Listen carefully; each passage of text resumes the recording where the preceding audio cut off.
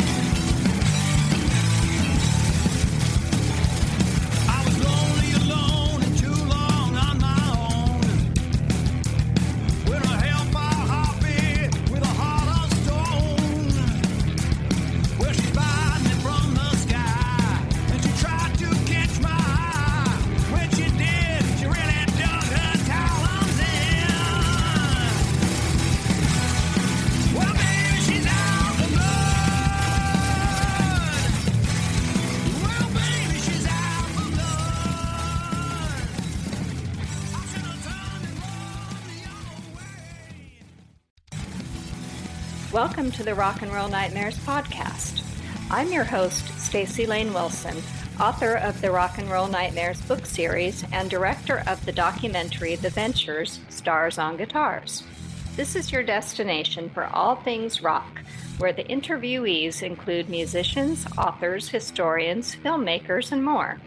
And now, on to the show. My guest today is rock and metal guitarist Marc Ferrari, who got his start in the band KEEL and has been on bills with Motley Crue, Bon Jovi, and Pantera, to name just a few. He's also in a couple of my favorite rock and roll comedies, Wayne's World 1 and 2, and even made an appearance on Murder, She Wrote, but that's not all, folks. He's also a music producer, an entrepreneur, and an author. Plus, he contributed a cocktail recipe for my latest book, RockTails. So let's get him on to talk about all that and more. Hi, Marc. Hi, Staci. Great to be here. Thanks so much for having me on the podcast here, and looking forward to spending some time with you. And let's delve into it, huh? I spill all your secrets. Well, I want to start with KEEL, because that's where you started as far as we know. So, I grew up in LA and I was always out on the Sunset Strip in the glam metal days when I was a youngster. And I remember when the Right to Rock came out and seeing KEEL perform. It seems like things came together really quickly for you guys. What was that like as a young musician? Yes. So I had moved to Los Angeles in early '84, actually January 4th of '84. So literally the first week of '84. And I had moved out here to join three other guys from my cover band back east. I had a cover band back east, and we all decided to move out to LA together and, become rock stars. As you do.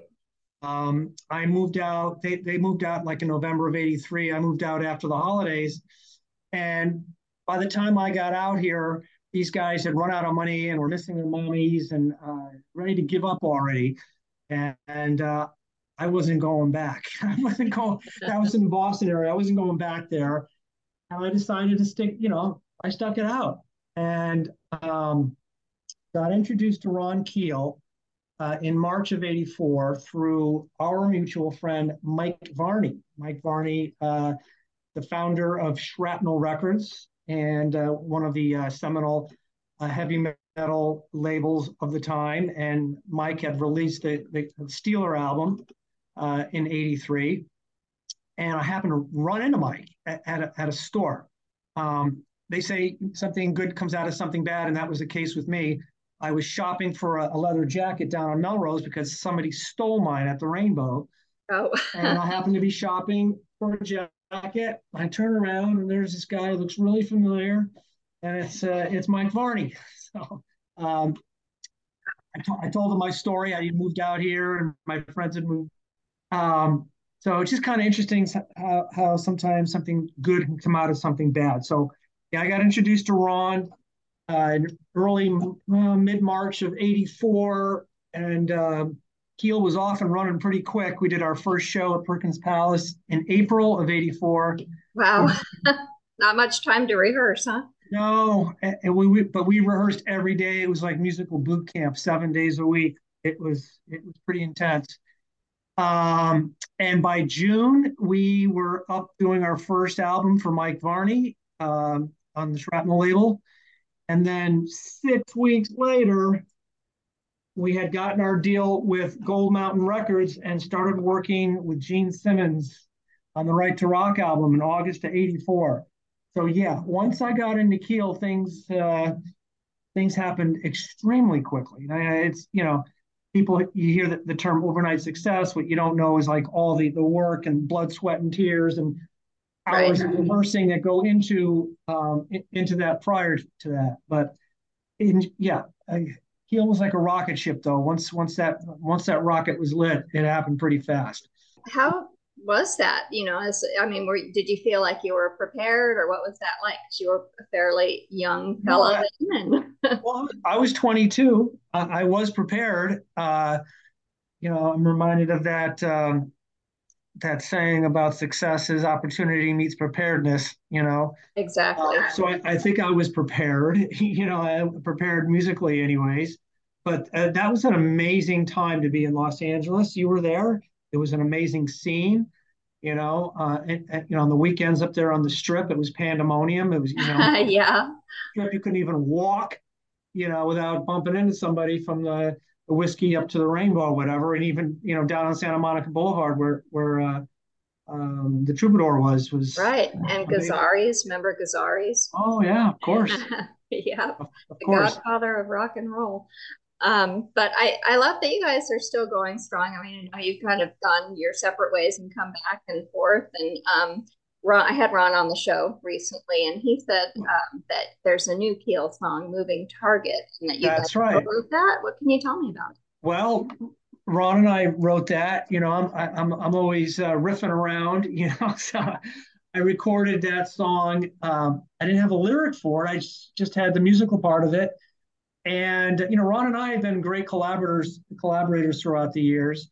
The Right to Rock being a prime example of the same kind of thing, where that was a riff that I had. We recorded it, and then Ron went and put the lyrics to it, which is exactly what happened here with Moving Target. I had the music, I passed it on to Ron. And it's kind of like songwriting sometimes is kind of like having a catch with someone. You throw the ball out, they throw the ball back, you throw it back to them, they throw it back. And that's sometimes how collaborations work, which is exactly how it happened with the song Moving Target. And I use the other example, The Right to Rock was recorded actually when we were doing our first album, Lay Down the Law. We were all in the room together, and Ron and the engineer asked us just to play something so we can get levels. Let's see what the sounds are like. And I busted into that riff, and the guys followed me, and we recorded it right there. Wow. And then Ron took that back and put lyrics to it, and then that was our signature song. That's how it happened. Yeah, wow, that's amazing. A happy accident. Yeah, absolutely. And it's still going strong to this day. Everyone knows that song. Well, and also the timing, the release, that was around the time the PMRC was, raising its ugly head. And, exactly. Ron actually did a lot of interviews with both Gene Simmons and Dee Snider. Gene and Ron and Dee and Frank Zappa, they were all very, very vocal about the opposition to the PMRC. And so that kind of was a rallying cry. The Right to Rock, was it's certainly an anthem for the rock youth of that generation. And, if you read the lyrics, it's all about freedom and, self-expression, which is, what this country was built on. Yeah, it's perfect. Now you had mentioned that KEEL was produced by Gene Simmons. So who were some of the other big music stars or celebrities that you met in Hollywood in that time? And do you have any stories funny that you can share well, in well daytime podcast? I've wound up meeting a lot of my idols, but during the recording of The Right to Rock, we did some of it at the record plant, which was famous for having a hot tub there. So I can't tell you everything that happened in that hot tub, but Barbara Streisand was recording there. And, we'd see her in the hallway and stuff. And I remember having my picture taken with Barbara Streisand. And my parents were just like, "Oh my God, you've made it. You met Barbara Streisand." I have that picture somewhere. If I can find it, I'll wing it to you. Oh man. But that stands out because she wasn't really a rock celebrity, right? She wasn't a rock celebrity, but she was. Yeah, I mean, A Star Is Born, I guess, is as close to rock that she ever came to. Yeah, but I mean, she's known for her acting roles and everything else. Yeah. But that was very early on. I was before KEEL was quote unquote really famous, and here I am meeting Barbara Streisand, and at the Rainbow where we used to hang out. I remember actors used to come in there. We used to hang out with various actors. Yeah, the Rainbow. That was Yeah. definitely a gathering place for the famous and the wannabe famous. Yeah, that was our watering hole of choice. Because back then I used to live pretty close to the Rainbow. I could walk to it, or stumble to it, stumble Right. back from it. I remember meeting Larry Flint and Athea. Is it Athea? She died. But I don't know how I wound up at the Flint estate. It was just like being at the Rainbow one night, and a bunch of people said, "Hey, come on, we're going to a party." Next thing you know, we're in Beverly Hills at Larry Flint's estate, and there's armed guards all around, and Oh, wow. crazy party. Those kind of things happened. All right. Yeah, those were the days. Yeah, I used to see Larry Flint myself when I was an entertainment journalist and did a lot of press junkets at the Four Seasons in Beverly Hills. And that was his place where he liked to go to lunch. And he'd be wheeled out in his completely gold-plated wheelchair, and make an entrance into the Four Seasons. So yeah, what a character. Well, I mentioned too that you have done some acting, and I've been watching that new series Poker Face, which is kind of a throwback to shows like Columbo and Murder, She Wrote. And so I actually started watching those too, and then I saw that you were in an episode of Murder, She Wrote. So how did that acting thing come about for you? The whole acting thing started with, actually predated Wayne's World. I got to back up a little bit here. But please don't call me an actor. I'm just a rock guitar player, quote unquote, playing what I am. But actually, KEEL were extras in a Gene Simmons movie when we were doing The Right to Rock with him. He had committed to doing this movie called Never Too Young to Die. You should Google this one. Okay. He plays a hermaphrodite. Oh, wow. Yeah, and John Stamos was in the film, and Vanity was in the film. I actually became friends with John Stamos throughout the years, but we were extras in, one of the days that he had to work, and I guess they needed some people in a scene, so he brought us along to work that day. Instead of bring your kid to work, it's bring your rock band to work day. And so we were extras, and we were just sitting around in an elevator or something like that. That was my first experience, being on a set of a movie. Then the Wayne's World thing happened a little later, and it was due to my relationship with Penelope Spheris, who directed the KEEL video for Rock and Roll Outlaws. That was 1987. We had a song on the soundtrack for the movie that she was directing at the time. Was called Dudes. And Dudes is one of those hard to find films that starred John Cryer, who went on to big success, with Two and a Half Men. Daniel Roebuck was in there. Flea was in there, I think. Oh, wow. Yeah, a few other rock and roll characters. But KEEL, we were on MCA Records at the time, and the soundtrack was on that label. So we had the lead-off single from that album. Then we got to do a video with Penelope Spheris for the song called Rock and Roll Outlaw, which we didn't write that one. It was written by Rose Tattoo out of Australia. And I had stayed in touch with Penelope because she was a rock chick, Oh and yeah, she did the Decline of the Western that's right, Civilization. Decline Yeah. West. And she's actually managing a couple bands at the time. And I Oh, read somewhere that she was going to direct Wayne's World. And originally, I just asked her if she needed any background music. I was already doing that. And can I help you with some, if you need some guitar noodling or something? And she said, no, I got that covered, but I do need a guitar player for the film. Sure. I'm not doing anything this summer. So that's how the Wayne's World thing came about. It was just because I had taken Penelope. yeah, people and one thing Yeah, and leads to so another. yeah, you asked about Murder She Wrote. That came about through the musicians union. For a while there, I guess I was the guitar player guy to hire if you wanted a guitar player in your TV show. I actually did. There was another series called Step by Step that I was in. I forgot the episode that was I was in that, but the Murder She Wrote episode, for those of you who want to actually dig it up, was season 12, episode 13. It was called Death Goes Double Platinum. So I think you can buy the DVD. I mean, somebody out there can probably find that episode Oh on. yeah, it's on Peacock actually. It's Uh, streaming the whole series. Yeah. okay. Yeah. So yeah, that's how that came about. And so for a while there, I was doing this. They call it background work, or session work, whatever. We just stand around all day, for the most part, waiting for them to start the scene. And, just usually it was just playing to a pre-recorded track.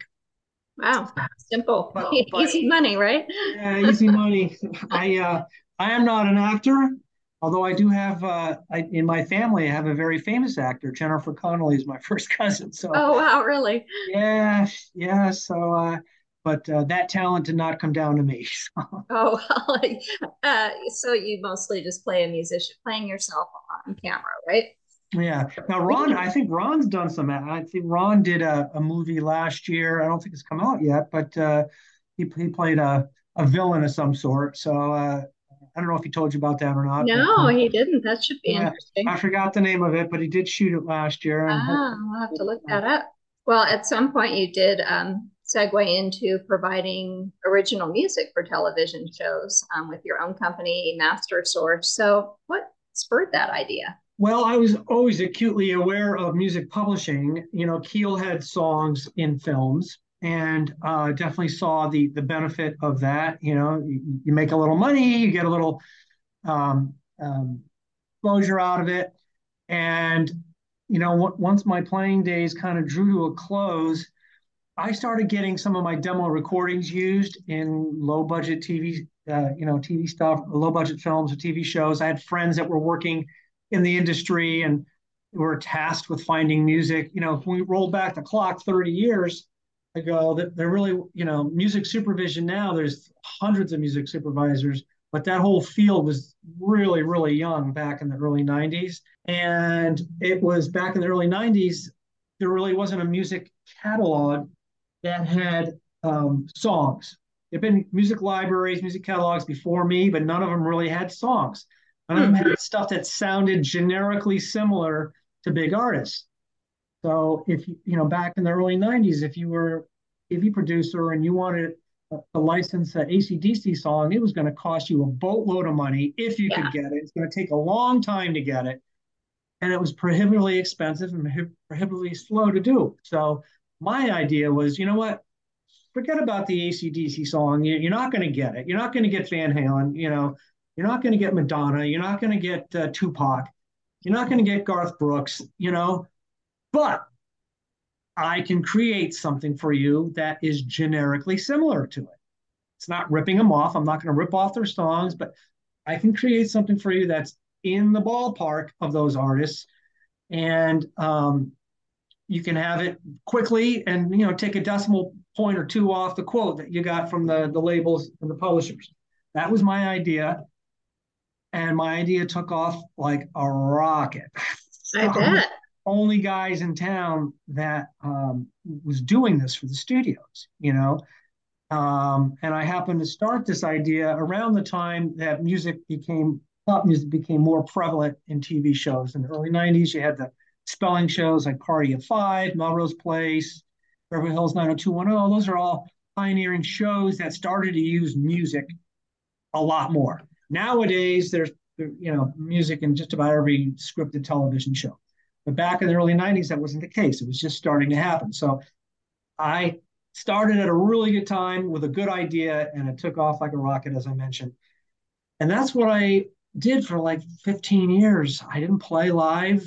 I developed that business. Lucky that I found something that kept me in the music business, maybe not playing on stage or wearing spandex, whatever, but Right. but I was creating music. I was providing a service. I was keeping musician friends working. Everybody won. Is there a talent for being able to sort of replicate generically other songs that seem Oh, similar, for sure. or is it a learned thing that you have to? No, for sure, for sure. Now, very early on, I realized that my best value to building my business was not being in the studio all day cutting a rock song, but being on the phone and taking meetings with people. So very, very early on, I decided, you know what, I'm not going to record this stuff, but I will hire people that are the right tools for the job. I can write a good rock song. I cannot write a good rap song. Okay. I wouldn't say that I'm the best tool for the job to write a country song, an R&B song. It's just not. That's not. Those aren't genres of music that I grew up with.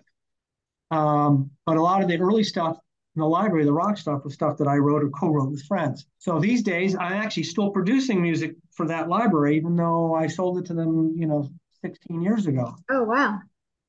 I still coordinate titles for them. So I'm hired to be the project coordinator. They say, Universal say, okay, we want to do a country crossover title, and here's a budget to get it done. And that's my job, is to coordinate that project, to hire the right guys, make sure their music is produced in accordance to their specifications, and is not stepping on any toes. And I got to issue all the contracts, do all the data, update websites. It's a fair amount of work. That again, I realized very early on that my best value to building that business was not being in the studio, but doing the other stuff. Well, you've also produced music for other people and Mm-hmm. bands, artists. I saw in your bio that you worked with Pantera before Mm-hmm. they were well known. What was it that you saw in them that made you want to be there for the beginning?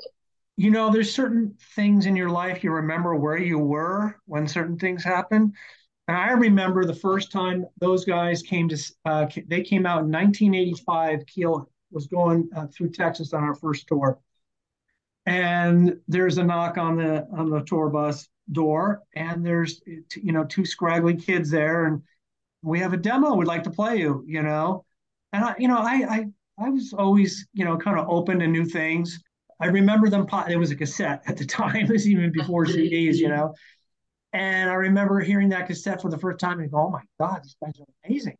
And first of all, Daryl was still 18 years old when I met him. He was just Wow. turning 18, and he, I think, 2 years older. And then they'd already recorded 2 albums. The album they played me was called Projects in the Jungle. And this was very early on in their careers, before Phil joined the band.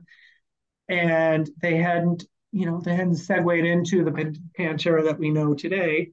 They were more commercial hard rock. It was kind of like Dokken meets Motley Crue meets Little Judas Priest, but it was great. It was great playing. And, Daryl, it did, a deaf person could have heard how good he was, And I started, from that moment on, I started being one of their cheerleaders, and that actually got him, a lot of people don't know this, I actually got him a production deal on Gold Mountain Records, which was the label that we were on at the time. And back then, Gold Mountain had distribution agreements with various labels. They had to get those labels to agree to distribute the album. So anyways, I did get them a deal through Gold Mountain, but Gold Mountain was unable to get them distribution at the higher label, so they let them go. And but I did get them their first press in a national magazine. Metal Edge featured them pretty early on. And then fast forward to 1988,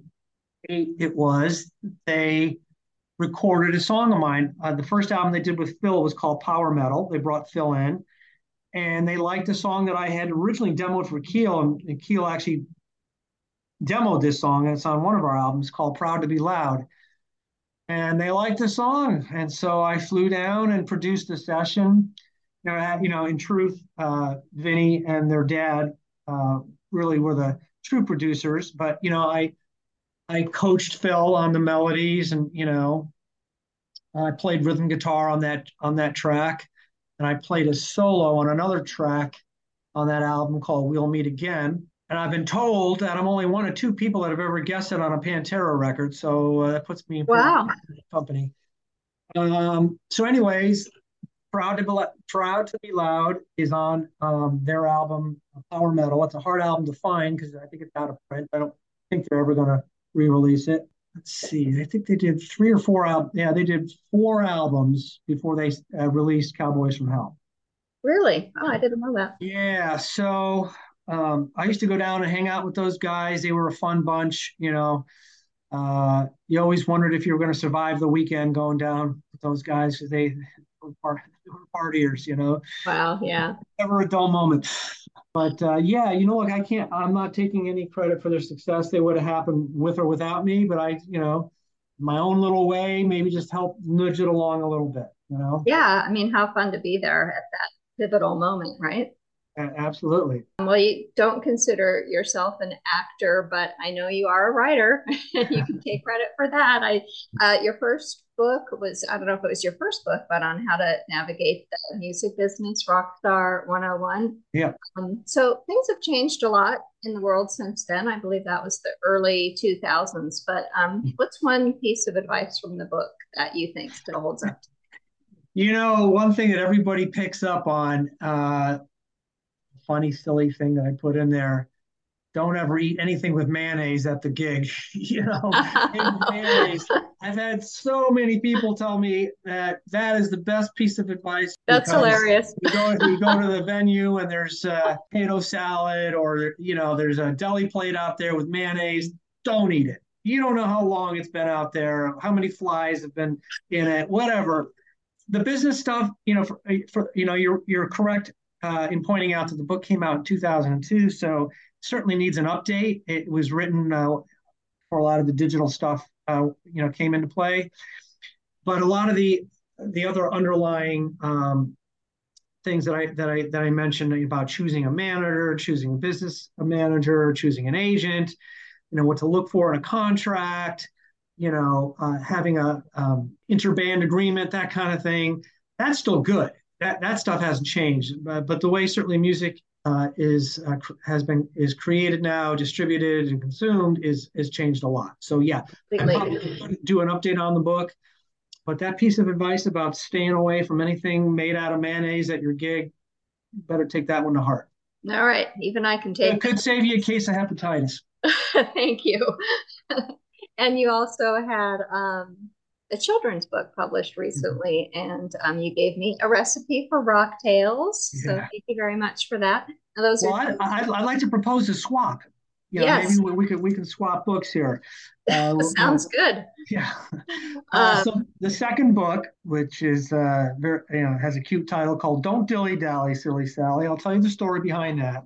I have a daughter. She's now 20. But at a very early age, it was apparent that she was time challenged. And she could not be on time for anything, no matter what we did, all the tricks, except the clock ahead, 5 minutes, 10 minutes, tell her we had to be out the door at 11 when it was really 11:30 kind of thing.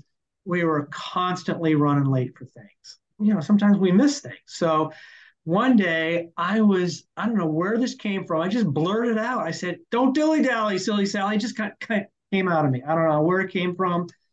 And I said, that's interesting. That's an interesting title. I'm going to commit that to memory. So, at the time I was still working full time for Universal, so I didn't really have the time to devote to writing another book. But after I stepped down, I circled back to that, and I wrote, I wrote a story really based upon my daughter, about a girl who winds up missing something important to her because she was late. And then the advice given is just a gentle nudge to, use your time a little more wisely, And so I submit, it's kind of similar to submitting to a record company. You submit the manuscript to all these publishers. And, in my case, I got a lot of no's, but I got a yes. That was the same thing that happened with the other book. It was the right fit for this one publisher. And interestingly enough, my daughter she's always been drawing things. And she actually drew the initial sketches, or some of the initial sketches that are in the book that the illustrator wound up illustrating. So nice. her DNA is not only in the storyline, but also in the artwork too. So that's fantastic. my daughter's gotten a lot better. She still runs late a little bit, but not as much.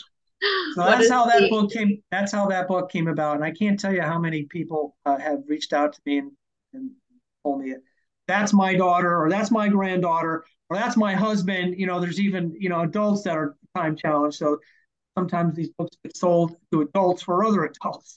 Yeah, I was curious as to what the ideal age target was for your. I think, probably, 5 to 10, 5 to 12 kind of thing, But again, when I did these book signings at Barnes & Noble, I did a bunch of them.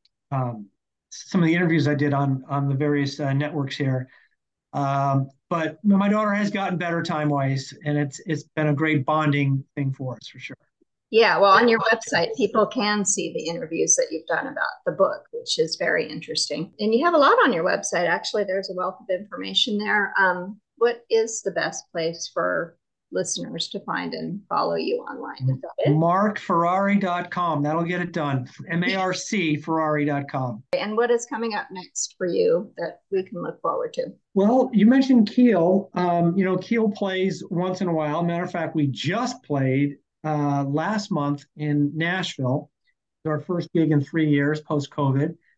And so KEEL gets to play once in a while. And my other band, Cold Sweat, which I was in after KEEL, plays once in a while too. We in 2020, we got together for the first time in 29 years. Wow. I hadn't even been in the same room with those guys in 29 years. And we had one rehearsal, and we got on the Monsters of Rock cruise and had 2 great shows. Last year we did the Monsters on the Mountain Festival, which is put on by the same people as the cruise. So both bands play sporadically, but I'm still involved with a lot of other stuff. I produce music for other music libraries, as I mentioned. I'm involved with putting publishing deals together for some of the bigger private equity companies out there. I'm supervising films. Wow. I supervise 8 to 10 films a year. So I am keeping busy. And I have a beautiful girlfriend. We have a mutual. Yes, Tamby, the lovely Tamby, who took the photo for the RockTails. She put the RockTails thing together for us. Yes, I love that. Yeah, well, cheers. I have a full, fulfilling life. Let's put it that way. You do. All right. Well, thank you, Marc. I appreciate you being here and giving us a glimpse into your past, present, and future. All right. Well, I'm happy to do this, and hopefully we can, maybe there's enough to talk about another one at some point. Absolutely. Thank you. This concludes another episode of the Rock and Roll Nightmares podcast. Remember, there's a book series too. All the books are available in paperback, ebook, and audio via Amazon or the Rock and Roll Nightmares website. That's ROCK-N-ROLL-Nightmares.com. Our official theme song is She's Out for Blood by Fuzzbuster, founded by Lars Cabot. Thank you for listening.